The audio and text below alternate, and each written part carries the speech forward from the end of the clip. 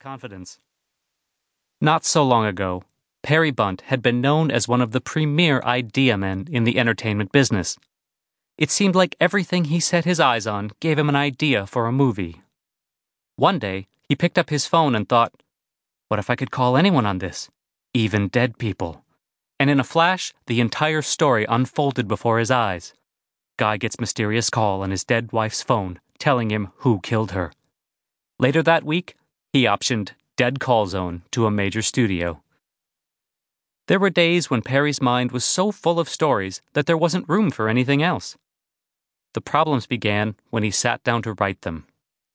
For while Perry possessed a keen sense of what made a story interesting, the hook in the parlance of the movie industry, he was mediocre when it came to actually putting words onto a page, the writing in the parlance of the movie industry.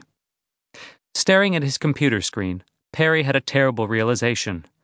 Dreaming up a story had almost nothing to do with writing it. Dreaming was inspiring and fun. Writing was grueling and difficult. While dreaming required little follow-through, writing demanded almost nothing but. Perry, it turned out, had very little follow-through. The executives he worked for were even worse.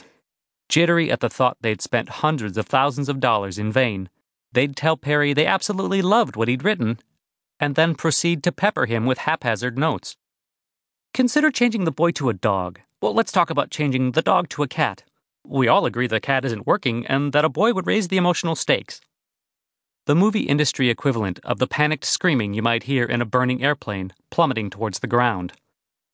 When confronted with these contradictory ideas, Perry would further torture his mauled script and then, eventually, give up and chase the next big idea. It wasn't that he was a bad writer. If he'd been forced to work exclusively on one of his many stories, a good script would have no doubt resulted. But he was always tempted away by the next script, convinced that this would be the one that would prove irresistible to filmmakers and audiences. Ideas, like relationships, are always more exciting when they are new. You get 6, sometimes 7 scripts before they find you out, his first agent had warned him. Sure enough, after Perry sold his 7th script, and that script, like all the others he'd written, was never made into a movie, his career began a long ride downward. It took a while for him to realize what was happening. The true Hollywood ending is no ending at all. There is no fade to black, no elegiac music, no credits. There is only a phone that doesn't ring. Perry learned that no news wasn't good news, but was instead bad news taking its time. He had once dreaded the phone calls, the phony banter, the ubiquitous schmoozing, the mendacious puffery, but now he missed them. He wouldn't mind if someone called and lied to him, as long as they called. For a while, Perry still found work in the entertainment business. On Hey Hey Fiancé, a television show featuring newly engaged couples on a tropical island, he was tasked with devising ways of breaking up the affianced. Sickened by the experience, he quit after 2 episodes and vowed never to work in the so-called reality TV genre again. Had there ever been a more egregious misnomer than reality TV? In what kind of reality do people routinely become craven animals on display? His principles came at a high cost. After Hey Hey Fiancé, he could find employment only on a children's show about a talking wombat, which was soon replaced by a cartoon featuring hyper-aggressive koala bears.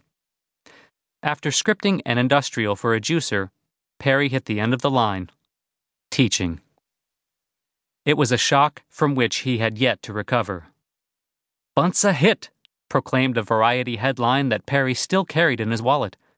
Yellowed and torn, it was a small signifier of his denial that this same Bunt was now teaching 8 classes a week of beginning screenwriting at the Encino Community College, where he made it a personal mission to break young writers of the delusions he saw as his undoing. "Ideas are a dime a dozen," he told his 10 a.m. class. Perry surveyed the students, holding his smallish frame as erect as possible to emphasize his seriousness. Though he had once been considered handsome, with delicate features framed by dark curly hair, that was when a Bush was president, and it wasn't the one who stayed in Iraq. Now, in the last gasp of his 30s,